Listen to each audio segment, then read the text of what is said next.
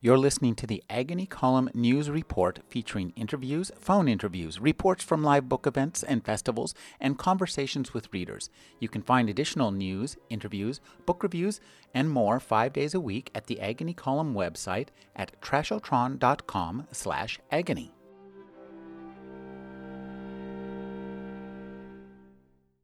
Kevin Kelly, Senior Maverick at Wired, reading from The Inevitable.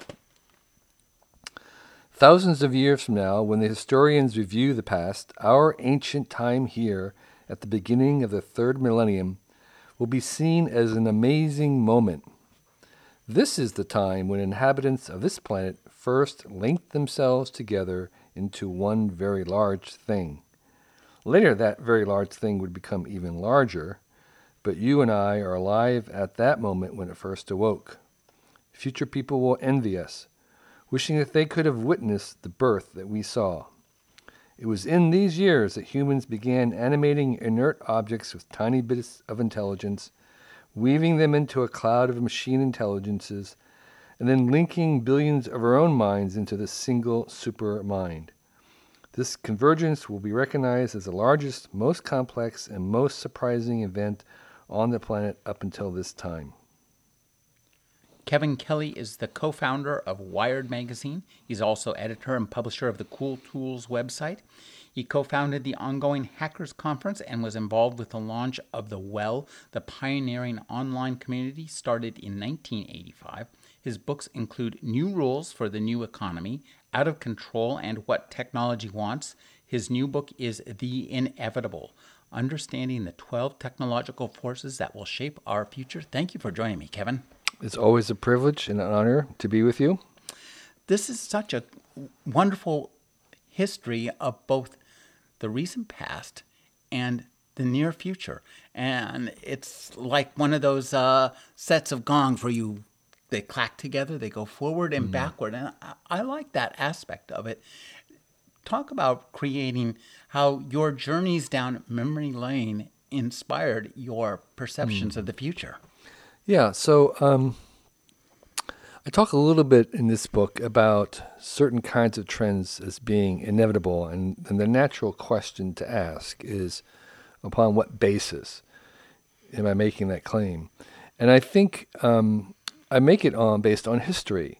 So I'm an optimist primarily because of the historical record. So my confidence in where we're going is based somewhat on the fact that I feel that we can pretty clearly see where we have been. And looking back at the last couple of decades, we can see that there is a certain propensity for technology to do certain things that are really rooted in the very nature of the technology itself and not in any cultural implementation of those technologies. And so what I'm trying to do is look at the natural biases in technology for the last many decades and saying it's going to continue in that same direction for the future couple decades.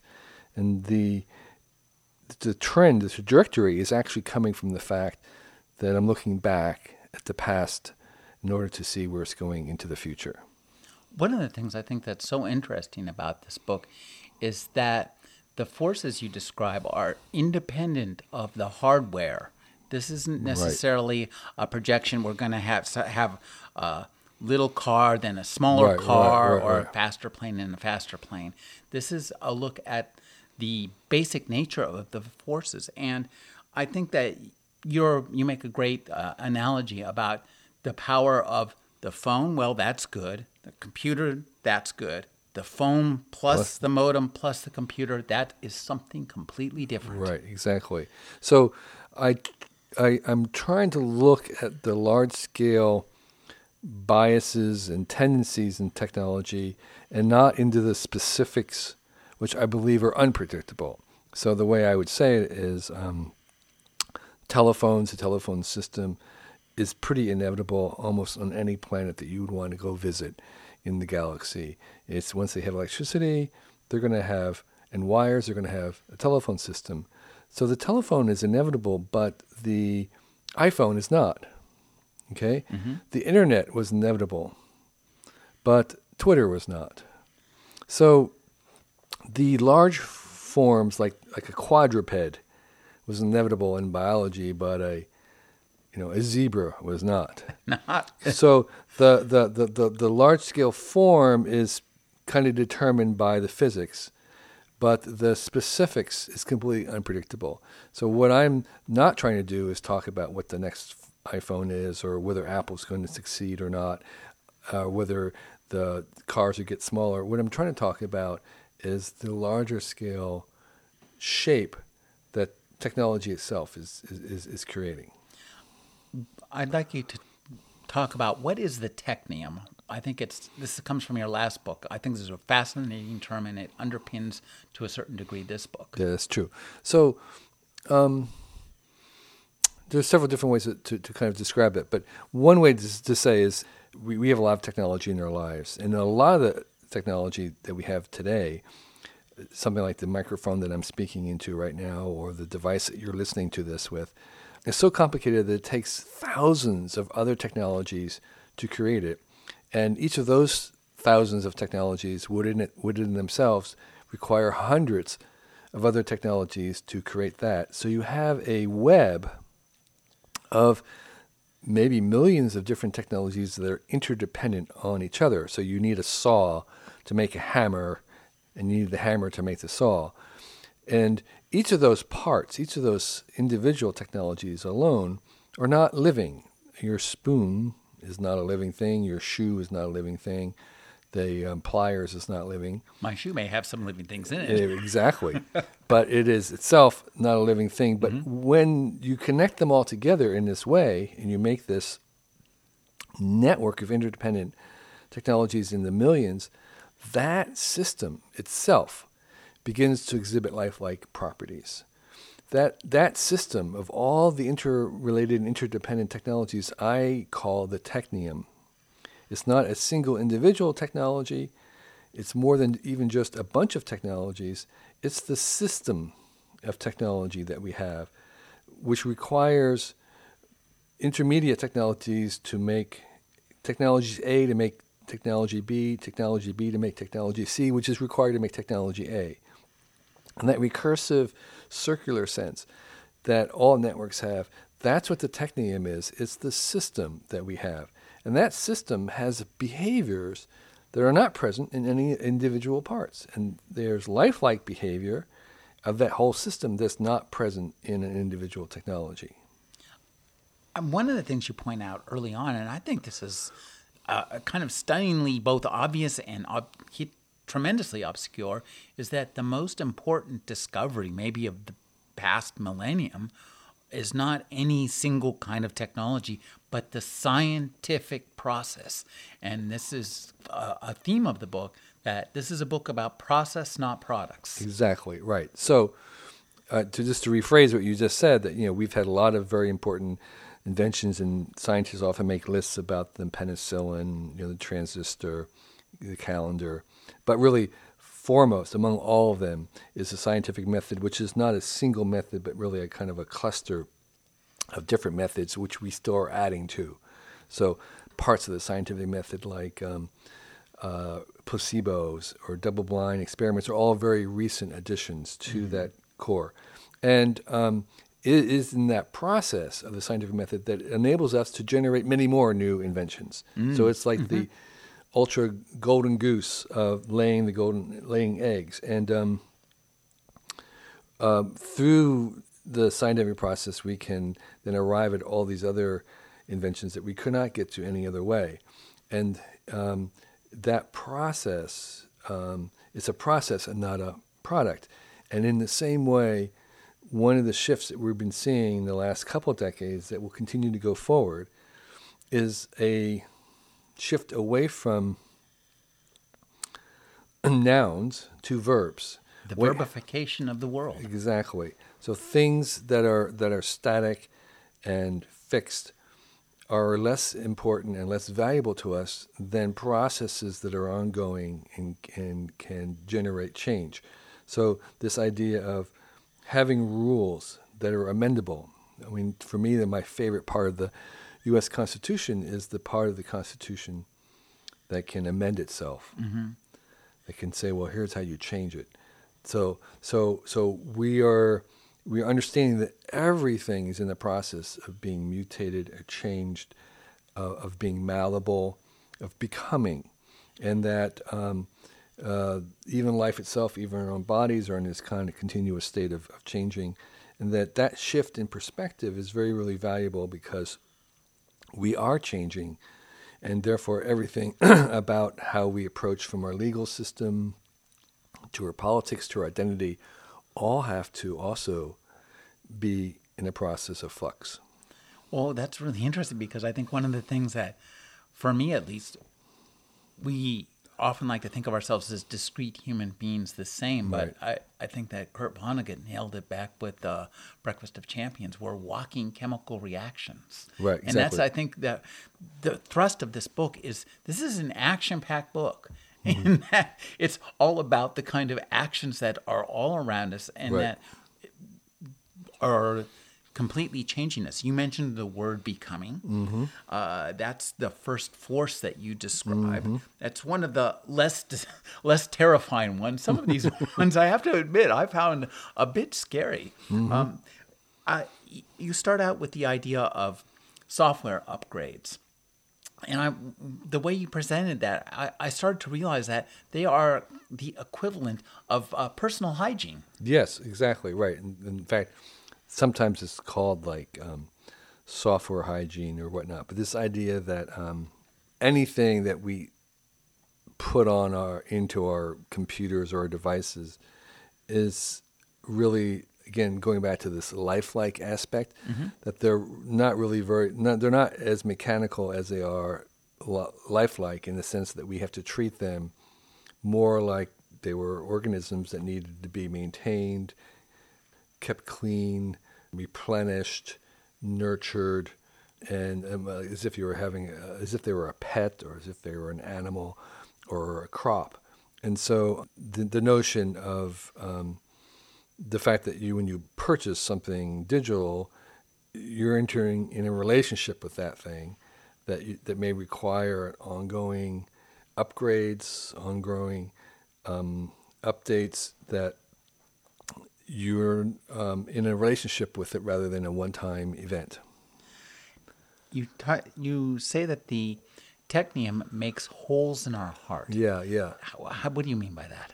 So it seems to be one of the psychological states of humans is to be searching for things, to be seeking more. And technology is very good at creating in us desires we didn't know we had, and maybe even desires we did not have until the moment when we were awakened to them by technology. So there's a very famous comedy bit by C.K. Lewis about the fact that we're on an airplane and we're this amazing state where we're flying through the air at 500 miles an hour to another place in an air-conditioned thing, and we're complaining about the Wi-Fi, that the Wi-Fi doesn't work. Okay, so this was like, there's a hole in our heart that did not exist before. This idea that we'd had to have really good connection is a new demand, a new desire, a new hole that did not exist before the technology made it possible. And so technology is instrumental in creating these holes, but these holes are good because that's what propels us to make new things, to make new discoveries, to try and satisfy them, to increase the possibilities in the world, to keep making the new and the novel. And it's somewhat driven by the fact that we have these new absences, these new hungers, these new desires that we did not have before. I like the idea of having new absences. That's a Yeah. interesting idea. Right. We are much concerned these days with dystopia. Occasionally people want to talk about utopia, but that's pretty much off the table at this point. Nobody's thinking that's going to happen. You have this idea of protopia. What is that?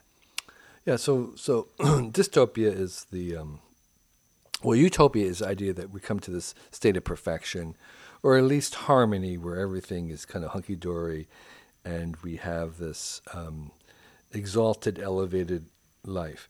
Dystopia is the opposite, where everything is turned upside down. It's all going to hell. It's just this horrendous mess. And that is the general staple for Hollywood movies because it's very cinematic. I mean, things are blowing up, things are collapsing. Protopia is, I guess, somewhere in the middle. It's this idea that we are progressing and we are proceeding forward and by small amounts. So it's a optimistic view, but it's just an optimism by a very small threshold, tiny little delta. So whereas 49% of the world may be terrible, harmful, crap, awful, if 51% is positive, then that 2% delta is what Protopia is about. It's meaning that tomorrow will be just a tiny little bit better than yesterday. And that if we can take that tiny marginal edge of betterment, creating 2% more than we destroy each year, and we can compound it every year, that's what we get civilization. That's what society is this small, incremental, tiny crawl forward towards a better world. And that's what I sort of believe is happening, that I'm a protopian. I think we have protopia. I really like that. This book is, that you personally in this book are very positive throughout the book. I also love, is it Clifford Stoll? Is it? Yeah. His prediction, he makes this prediction, and it's a perfect example of Arthur C. Clarke's, one of Arthur C. Clarke's laws, which is that if an elderly scientist says that something is impossible, you can absolutely count that it is going to come to pass. Well, actually, what Arthur C. Clarke said was, if an elderly statesman says that something is possible, you should believe him. Mm-hmm. But if it says that it's impossible, don't believe it. Right.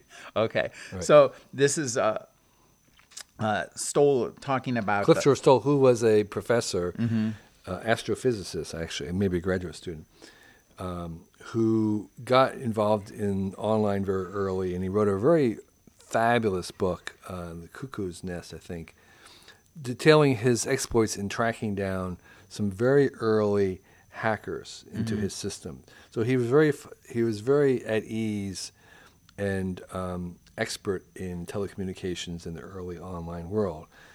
But he was very wrong about what was coming because he believed that people would not read any kind of news online, that people would never sell things online, that the commerce online was complete, stupid, total, what he called baloney. I mean, he just was so wrong about it in many ways, including the fact that 25 years later, he had a business selling Klein bottles, hand-blown glass online himself. I remember back in the, I think, late 1980s, when I was online, I was working for a company called Quotron, and they were actually on the internet. They transmitted stock quotes electronically back and forth, and they used the internet a lot, and I was able to access emails. One of the things that I really enjoyed about Quotron was you got to read the news groups, the Usenet news groups, which were kind of, in a sense, an early form of the web. Yeah. And I will never forget, there was a fellow named James Kibo who would do all his posts in all caps. People really did not like this fellow, but he said at one point that there were news groups. It was a very complicated political process to create a news group, unless you went into alt. In alt, anybody could create any news group, just it would happen. Right. And he said at one point that, he said, eventually there will be an alt news group for every human on the planet. Right. And that actually, to a certain extent, turned out to be the case. Yeah, it's called Twitter. Mm-hmm. Yeah.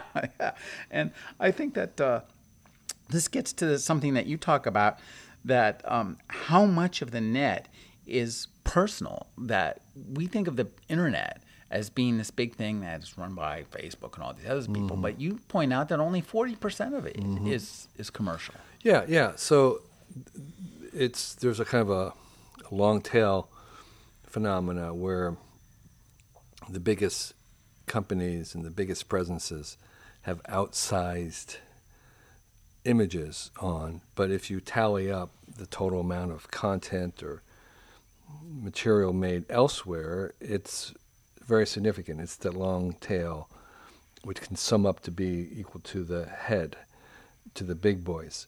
And so we often forget about the long tail of the internet, which is the millions of smaller groups who have web pages put up for anything you can imagine, which is all being written by somebody, photographed by somebody, and a lot of this material is for either personal reasons, charitable reasons, or governmental duty reasons, not non-commercial. So the non-commercial aspect of it is significant, and the reason why that's significant is that, what drives us to do things is less and less money, I think, and more other things like status. If you think about most of the content of Facebook, is not being made for people to sell. I mean, it's being made out of genuine attempts to communicate. Well, this, I think, goes to something that we're learning about human health, in a sense that human health, one of the best markers for maintaining good human health is having a sense of purpose. Yeah. And I think that the internet is an excellent example of that human trait. Yeah, exactly. I mean, if you think about the billions of hours of labor put into this, let's say just the web, which, by the way, is just barely 9,000 days old. Boy, that is amazing. 9,000. So everything that has been done, the billions of hours put into writing and creating everything for it, all in 9,000 days. And much of that coming from people's not being paid to do it, but just wanting to in order to communicate. So this sense of this force becoming, what is becoming, and how is it? I mean, we've been talking about how it plays out a little bit in terms of this process of change. It's transformation. Yeah, it's constant transformation. It's constant, undergoing change to becoming something else. It's this endless upgrades, the perpetual transformation into something that was, from something that could be into something that is. And so one of the effects of that for us as consumers is that we have been assigned to become perpetual newbies. I like that concept of us eternal newbies, where we are always going to be the new people having to learn the new thing. So no matter how many computer languages that you have already learned, next year there'll be another one that you have to learn again. No matter how many devices you have mastered, and next year there'll be another new device, VR headsets, whatever it is that you will have to struggle with, learning a whole new vocabulary. There'll be a whole new interface, a whole new set of gestures to learn in VR. With AI, there'll be a whole new set of protocol and language and shortcuts that we'll need to learn. So we are destined to always be the new one on the block who doesn't know anything and has to learn stuff new. And doesn't matter how old you are or how accomplished you are, that's the permanent state. It's the Wile E. Coyote-ification of humanity. We're always just about to step off that cliff and go, oh my gosh. Right, exactly. We have the rug pulled out from under us. I think too, but I think what you point out is important, is that it's kind of a line from an old Carly Simon song, wisely named Anticipation, is that these are the good old days. Every day that we have now is the day we can look back and go, wow, in 2016, there was so much opportunity. Yes. We collectively, humans, particularly the younger generation, is a little bit dismayed that all the good domain names have been taken when you and I were around. They were free for anybody to grab. All the easy online equivalents of stores have all been done. And it seems on first glance that all the low-hanging fruit is already occupied and only the most difficult things are left to do. But that's actually not true. Because, in fact, if we were to send someone back from the future from 30 years forward to back now, they would tell us that the internet, you guys didn't even have the internet. You thought you had the internet, but compared to what we're going to have now, you hadn't even started. You didn't really have the internet then. And all the important things that the big products that we're going to have in 30 years from now haven't been invented yet. So there is sort of no better time in the entire history of the universe to start something than right now. They would look back and envy 30 years from now and say, oh, I wish I had lived back in 2016 because all these things that we could do with AI and VR hadn't been done yet. And they're going to be so easy to do. And I just wish that I could have lived back here when everything's right on the dawn of this huge new thing that we're making. One of the things I like about this book is that at the end of every chapter, you give us a little glimpse into your life 30 years in the future. And those must have been fun parts for you to write. Yeah, so I end each chapter with a little scenario of what life would be like in this particular trend in, say, 25 years. And I can't say they were fun. I say that was the hardest thing for me to write because it's easy to kind of talk about things in the abstract, but as soon as you need to be specific and you're talking about something in the future, then the kind of storytelling genes have to kick in. And I don't think I'm a born storyteller. So someone who writes a lot of fiction, the science fiction authors, this is what they do day in and day out. And they have an uncanny ability to just kind of channel it. But for me, it's a lot of work. And I was sort of, inspired in that direction from a weekend that a bunch of us did with Steven Spielberg, who was at that time mapping out his movie of what later became called Minority Report. And he had hired a bunch of us, hired is too big of a word because we weren't paid, but he had hired a bunch of us to come down to this hotel on the beach and as a group help him devise the year 2050. And the reason why it was genius is because he didn't want these large trends. He wasn't interested in that. He had things like, well, what kind of beds are people sleeping on? What's the music? What's actually the music sound like? What about like when they have breakfast? What does that? So he wanted very, very, very specific things because, of course, they're going to have to film it. And so that kind of a challenge to describe in particulars things that you know are probably going to be wrong, but nonetheless that discipline of having to be specific is very, very difficult when talking about the future, but also very powerful. By struggling with that, I came up with these scenarios, and as I said, because they're specific, they're likely to be very wrong, but at the same time, because they're specific, they're very gripping and cinematic and visual. I agree. They're really fun to read. The second trend you describe is cognifying. And I love this idea that for the next X years, right. all you have to do is just say, it's this plus AI. Right. Take something, some X, and add AI, which is kind of the recipe. That's a business strategy. That was a business strategy 150 years ago for the Industrial Revolution, which is to take X and add power, add artificial power, add steam power, add electricity, automate it. So that's, you took a hand pump and you added electricity and you had the electric pump. You took a washing machine, you made electric. I mean, that was the formula for the Industrial Revolution and all the progress that we have had. And what's interesting about that is that the people back then, the farmers who were electrifying their homesteads, they didn't have to make or generate the AI. the electricity. The electricity was something that they got off the grid. So it was a service. Mm-hmm. It was a utility. It was a commodity. We had the electrical grid, which is set up. And in the beginning, there were actually, dealing with electricity was very technical, and even companies had VPs of electricity.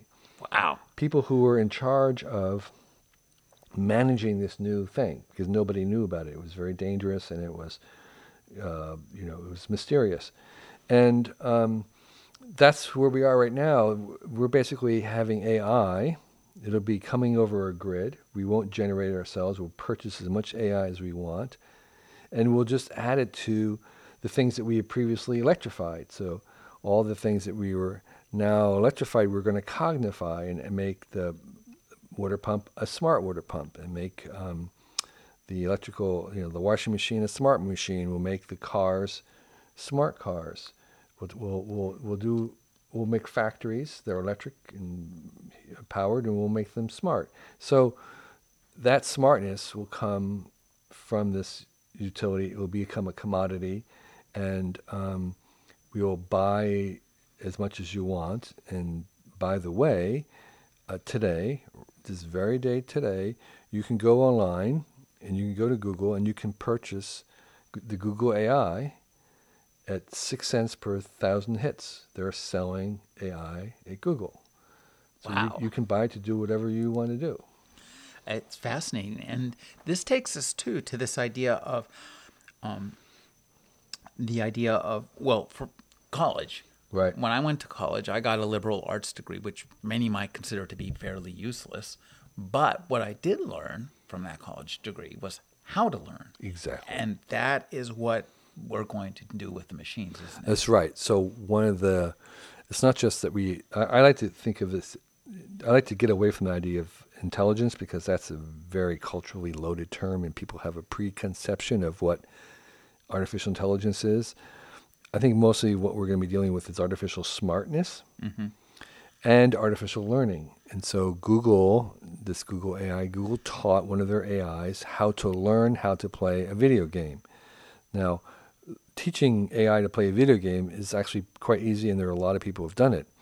But that's not what they did. They taught it how to learn how to play the game. So they just showed it the game and let it learn how to play the game by itself. And these were early 70 games, pretty simple, like Pong.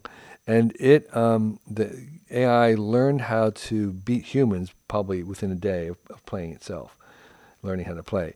And so that idea of artificial learning is very, very, very powerful. So just as we have learned, a lot of this AI is called unsupervised learning, where you don't even train it what to do. You just say, here's a problem, you figure it out. And that's extremely powerful. We can't do that very well yet, but we have some progress in that, and that's where we're headed to, is that we could also have artificial learning. That reminds me of something I read a long time ago in a Stanislaw Lem article. Mm-hmm. And one of the things he says is that we eventually gave up on trying to create artificial intelligence and decided instead to try to create artificial instinct. Because artificial instinct appeared a long time before intelligence did, and it was pretty damn useful. And he says the instincts of a wasp could probably drive a truck across the country. That's actually true. In fact, that was Rodney Brooks, who's the robot researcher at MIT Media Lab. That's what his take on was, is that most of how an organism walks, like the insects walks, the intelligence for that walking was not in their head, it was in their legs. Mm-hmm, mm-hmm. And so there's also a lot of people talk about when will AIs and stuff get emotion. Well, in fact, emotions preceded intelligence, and it's actually a lot easier to program in emotions before intelligence. So in a certain sense, you'll have emotional machines long before we have intelligent machines. Now that's pretty scary. Exactly. One of the ideas you have in here is this idea of a centaur. I thought that was a really fascinating idea. Yeah, the centaur was actually the idea of Garry Kasparov, who was the world chess champion from Russia, who was pitted against the AI from IBM, the Deep Blue, about at least a decade ago. And Kasparov has the honor of being the human chess master who lost to the AI. So the Deep Blue AI beat Kasparov in the chess champion. And Kasparov later on came back and said, that was sort of unfair because Deep Blue had access to every single chess move ever played. And if I had had access to that same database, I would have won.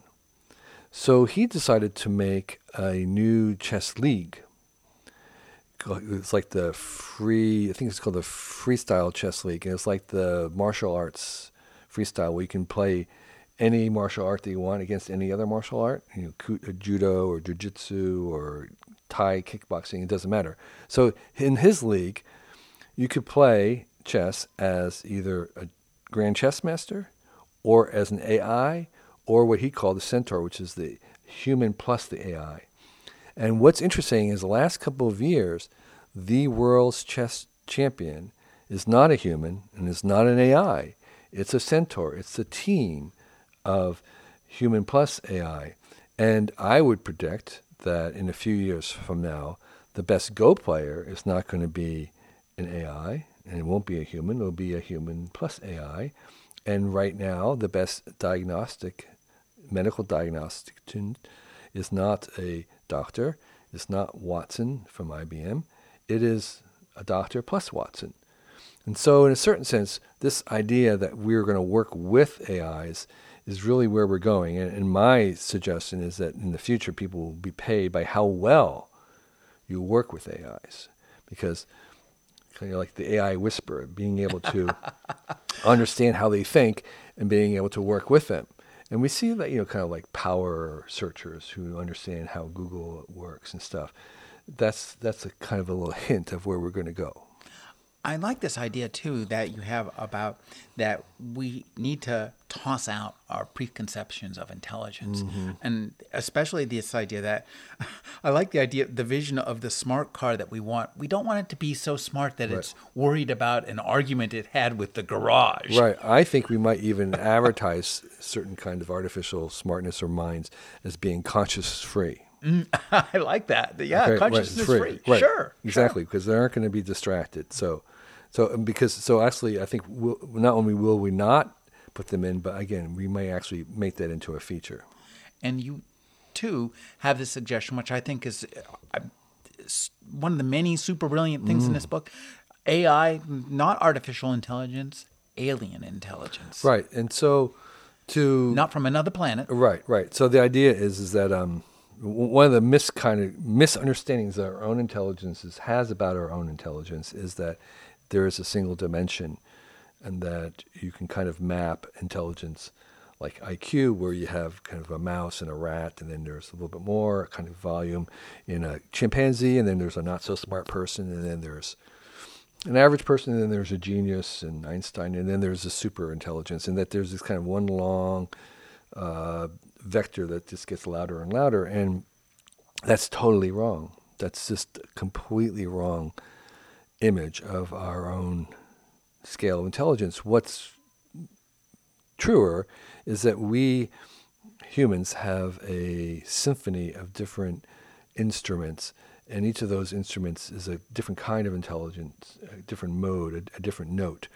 And some of it may be analytical reasoning, deductive reasoning, recall, spatial intelligence, speculative intelligence, emotional intelligence, all these things in this whole kind of bundle.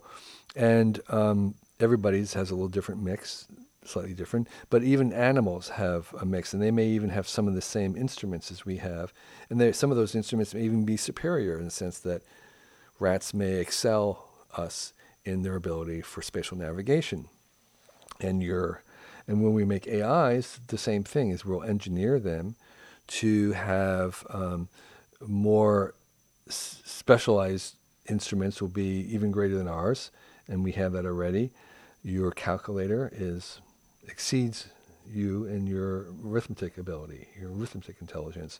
So we are going to make these artificial intelligence not be like humans.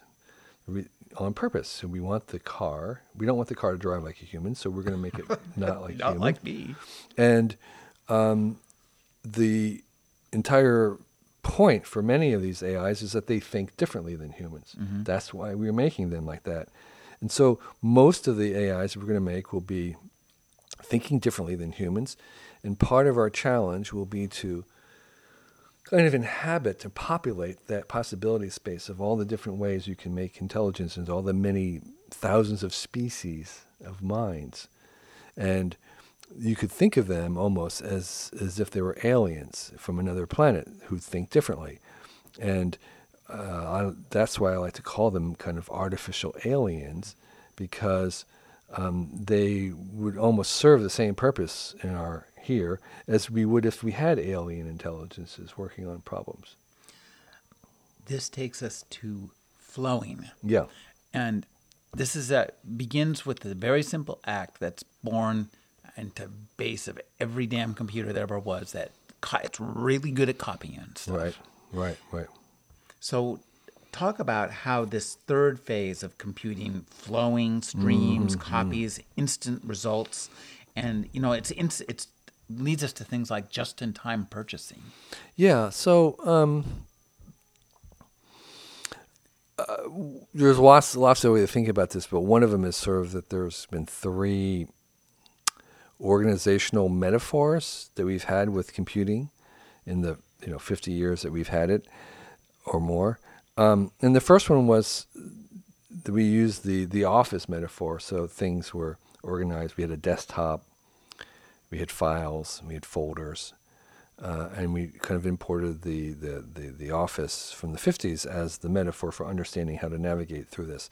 And the second organizational metaphor was the web, so we had pages and links and tags, and that served us very well. And there was also other attributes of timing involved in there.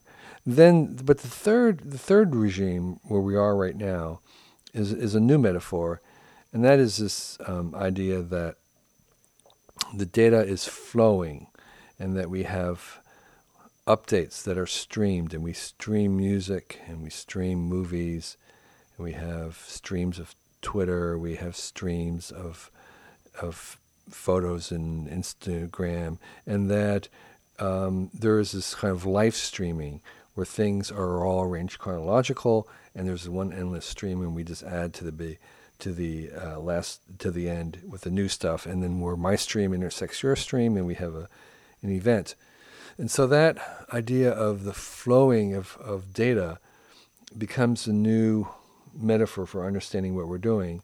And as we enter into this world where we generate these huge volumes of data, we also realize that data, in order to be valuable, has to move. It has to be connected to other things. That just sort of capturing data and putting it on a disk and keeping it dark is some of the worst fate for a bit. What bits really kind of want in that sort of sense is to be connected, to move, to constantly be moving. And so this movement of data through our lives and through the machines is the flows. And that also is somewhat reflected in the fact that we've moved from a world of being people of the book, where the data was printed on paper and was fixed, and the book was finished and didn't change, and that monumental work became an authority, and that authority kind of ruled our lives. And now we have screens where things flow across the screens. They're ever-changing. They disappear once they've been shown. There is this ephemeral flitter as things move through the stream, and that affects our idea of what is true, because we no longer have the authors and authorities to tell us, and so we have to assemble our own sense of what's true from all these facts and counterfacts and anti-facts and all the things that are kind of constantly moving across and flowing across the screen. So the screen, now that we're people of the screen instead of people of the book, have their own logic that also shapes our culture. And our culture has to deal with deciding what's true, what's fair, what's worthwhile in a completely different way than when we had the fixed monumental bits sitting on pages of paper.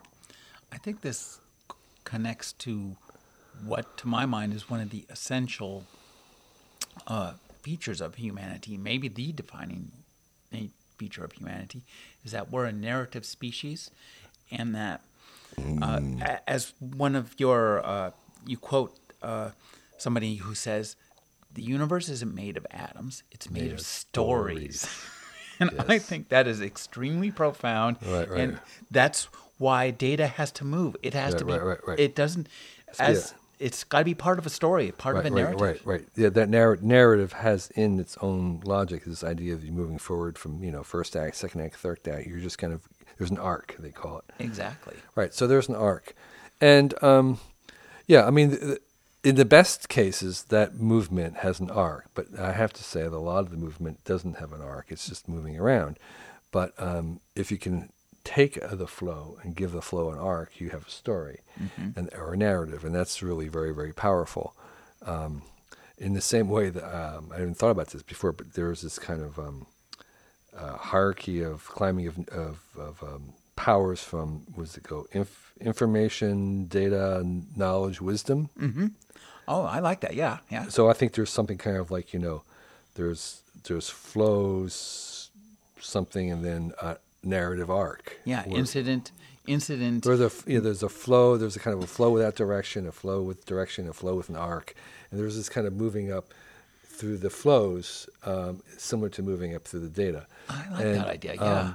So I think you're right that intuitively these flows of data and it resonates with us because we are hardwired to respond to a narrative arc. And this takes us to screening.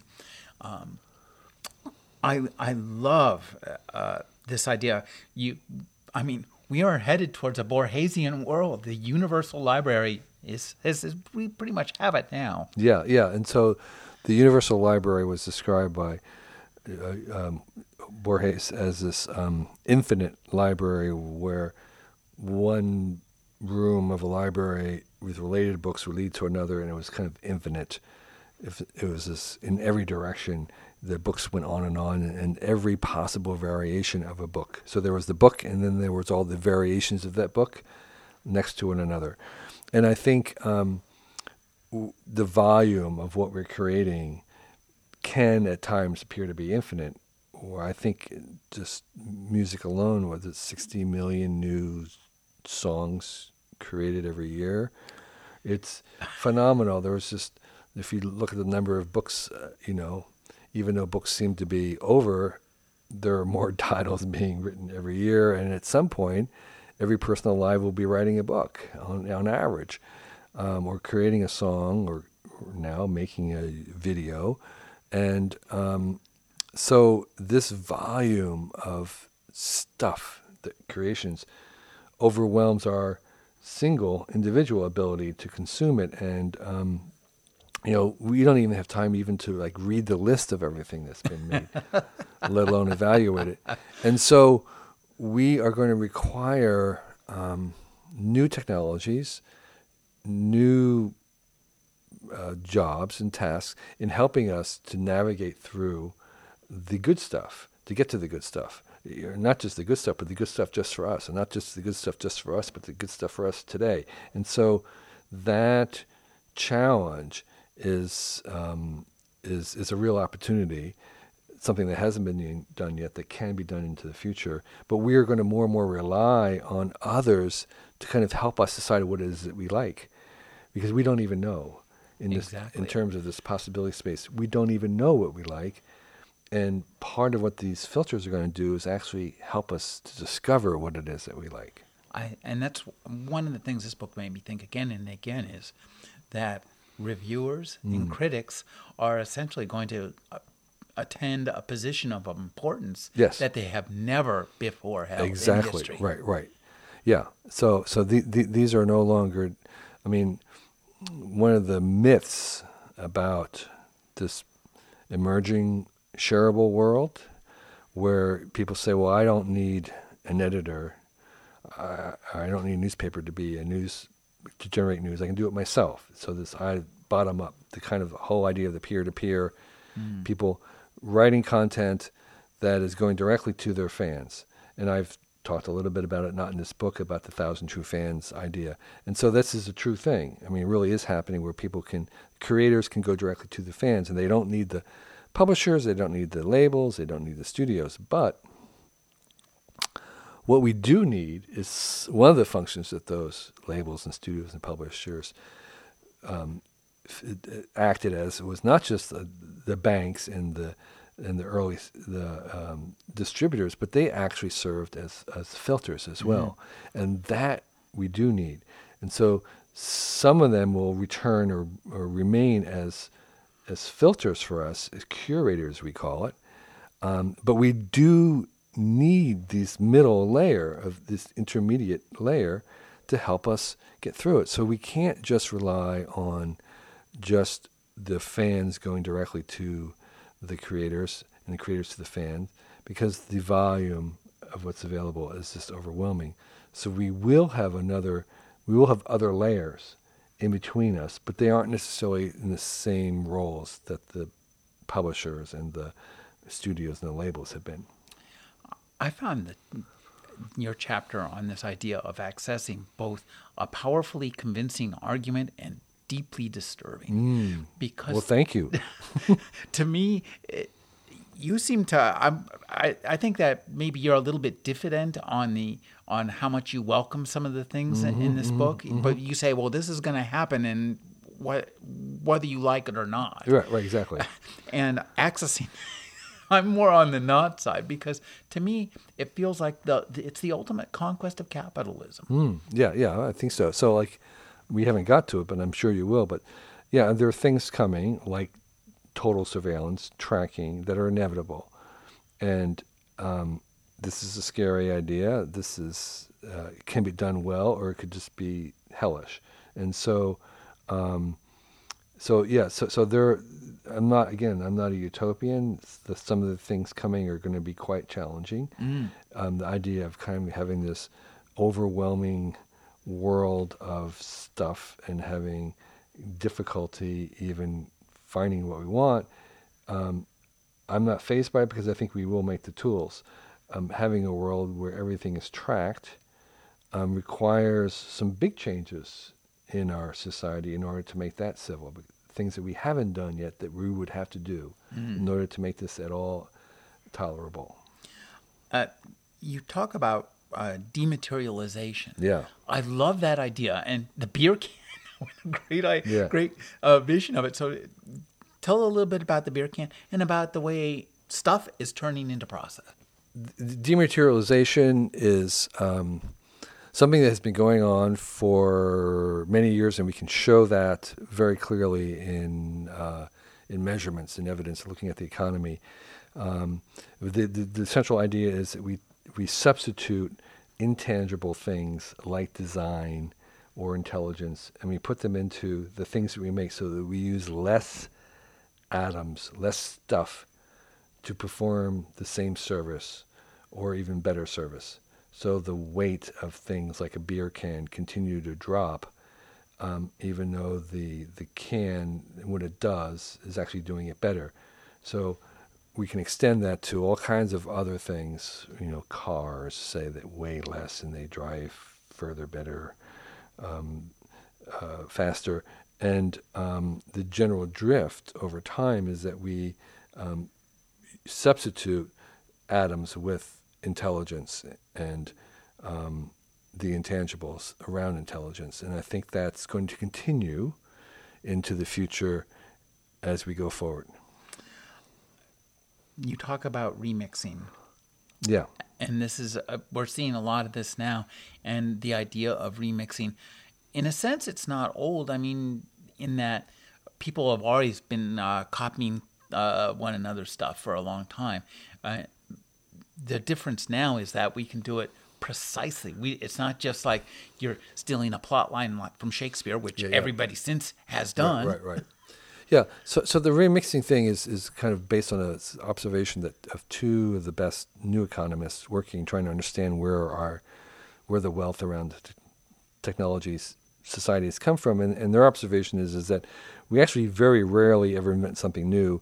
Most ideas, most innovations, most inventions, most wealth is coming from reordering, recombining things that already exist. And not just in the primitives, like you take A and B, but then once you have A and B, you can make AB. So you can take AB plus A, and then you can take AAAB plus C. And so you can add things in aggregate as well. And that what the digital world is allowing us to do is to unbundle things, to get to the primitive elements of things that we can then recombine. So it's not just being able to recombine them, but it's also being able to kind of uncombine them in order to recombine them later. So the things are so fungible and malleable and manipulable in the digital world that it is very easy to kind of like break things down into their parts and then recombine them. An example would be a newspaper, which was a very complicated product in a certain sense. It had headlines, and it had pictures, and then it had weather reports, and it had stock quotes, and it had box scores from the sports, and it had ads, and it had classifieds, and all these things were the elements of this product called newspaper. And in the digital world, you can kind of undo those things and recombine them or sell them as an individual product or service. So you have classifieds, which became, Craigslist, which itself was just this thing, and then you could then unbundle Craigslist into its parts and then recombine those with other things. You could take the jobs in Monster.com and you can add it to the map of Google and show where the jobs are. So what's new is this ability to unmix things and mix them very, very fast. Things that we could do in the past, but only with a lot of effort, only with a great deal of trouble, only and training too. And training. And now we can do that very fast, very quickly, and keep recombining them. And so the general pattern is that we're going to take things that we didn't even realize could be unbundled or unmixed, and then dissect them into their constituent primeval parts, and then recombine them in many, many ways in the future. And a lot of the wealth will be made by this kind of remixing. The entire world will be turned into a karaoke bar. Yeah, exactly. Kind of like Legos. Think of these as Legos. You talk about VR. Yeah. This will allow us. You call it. This is interacting. This will become more and more important because at the very base of that is people. Yeah, so my hypothesis is, having spent a lot of time even beyond the book, researching about VR, is that VR as a platform, as it emerges, as it becomes more mature, say in 10, 15 years, that it will become the most social of all the social media. And that is in my experience of being in VR, having other people in it was far more interesting than having beautiful objects, having wonderful worlds. That there was a real attraction to having the presence of others that you can share with. And, we have things like Skype now and FaceTime where you can kind of see someone else. We understand that seeing them is a little bit superior than just hearing them on the phone. Well, in virtual reality, when you have this goggles on or the spectacles and you encounter the presence of another person, it's much, much more powerful. It's almost another level of power. So what you get with these VR systems is that you get the presence of things and other people. They may not look exactly real, but they feel exactly present. So their presence is real. And there's a kind of a trick that this technology plays on your mind. So that presence is being assembled in your brain. It's your brain that is giving you that sense, and not the brain that tells you how to think. Because you can say, I know that I'm just sitting in this room, but I feel like I'm sitting on the edge of a cliff. I know that I'm just sitting in this room, but I feel as if this person is here, even if they don't look exactly like my friend. I feel as if my friend is right here. And that experience is really the fundamental thing that we will be sharing. And we're going to be kind of downloading experiences, sharing experiences, buying experiences. So I'm suggesting that the way we'll think of the internet is that it will move from this internet that is mostly about information, the internet of information, all the stuff that we were talking about, and it's going to become the internet of experiences. That's what we're going to go to. And so it becomes this thing where we have experiences with other people being the prime thing that we want. Kevin Kelly is right here with you. Exactly. And the thing about it is, that really surprised me was seemed to be kind of like an elementary three things that were sufficient to give you that. So again, you have these goggles on and you're seeing things in 3 dimensions. If you're sitting here with me, the thing that really convinces me that you're there, one is to see you in 3 dimensions. That's good, but it's because when you are moving your body wherever you are, your avatar is reflecting all your body language. Okay, so it may not look exactly like you, maybe a little bit cartoony, maybe not photorealistically there, but all your body language is there. Sure, yeah. And then secondly, you have your voice. So I hear your voice, which can be done very well. And then the eye contact. Mm-hmm. If you're looking at me, following me, and have micro expressions on your eyes, which we can capture, then even if you are not 100% resolution proof like that, I will believe that you are there. And that presence is extremely powerful.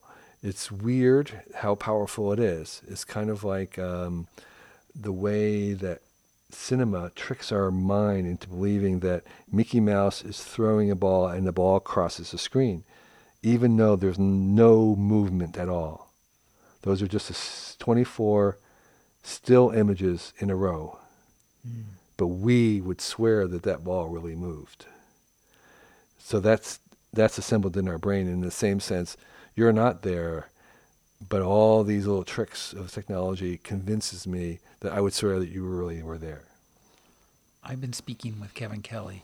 His new book is The Inevitable, and it is inevitable that you should read it. Thank you for joining me, Kevin. Oh, it's really been my pleasure. It's so much fun talking to you, and I really respect and honor your way of reading, which is very deep. I know you showed me the book full of little tabs and dog ears, and there's nothing that makes an author happier than having a reader who really reads the books. Thank you. Well, thank you.